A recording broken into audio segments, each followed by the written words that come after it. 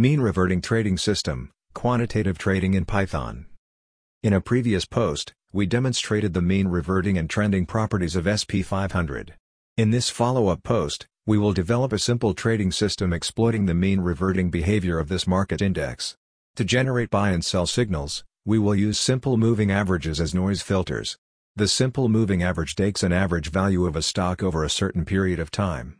It has been used for decades by technical traders and investors around the world.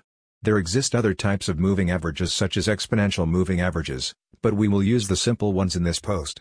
Since we know that the SP500 is mean reverting in a short term, we will use short-term moving averages. The trading rules are as follows. If 3-day simple moving average less than 20-day simple moving average, buy $10,000 worth of stock. Exit if 3-day simple moving average greater than 20-day simple moving average. We downloaded SPY data from Yahoo Finance and implemented the above trading rules in a Python program. The picture on our website shows the equity line of the strategy. We note that using the 3 and 20-day simple moving averages, the strategy is overall profitable. Next, we proceed to test the robustness of this system.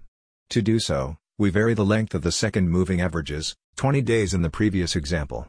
The graph on our website shows the total P&L as a function of the length of the second moving average. We observe that the overall profit remains positive when we change the length of the moving average.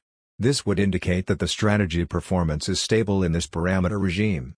In summary, we developed a simple trading strategy exploiting the mean reverting behavior of SP500. In the next installment, we will design a trend-following system on this market index. Go to our website to download the Python program and data files.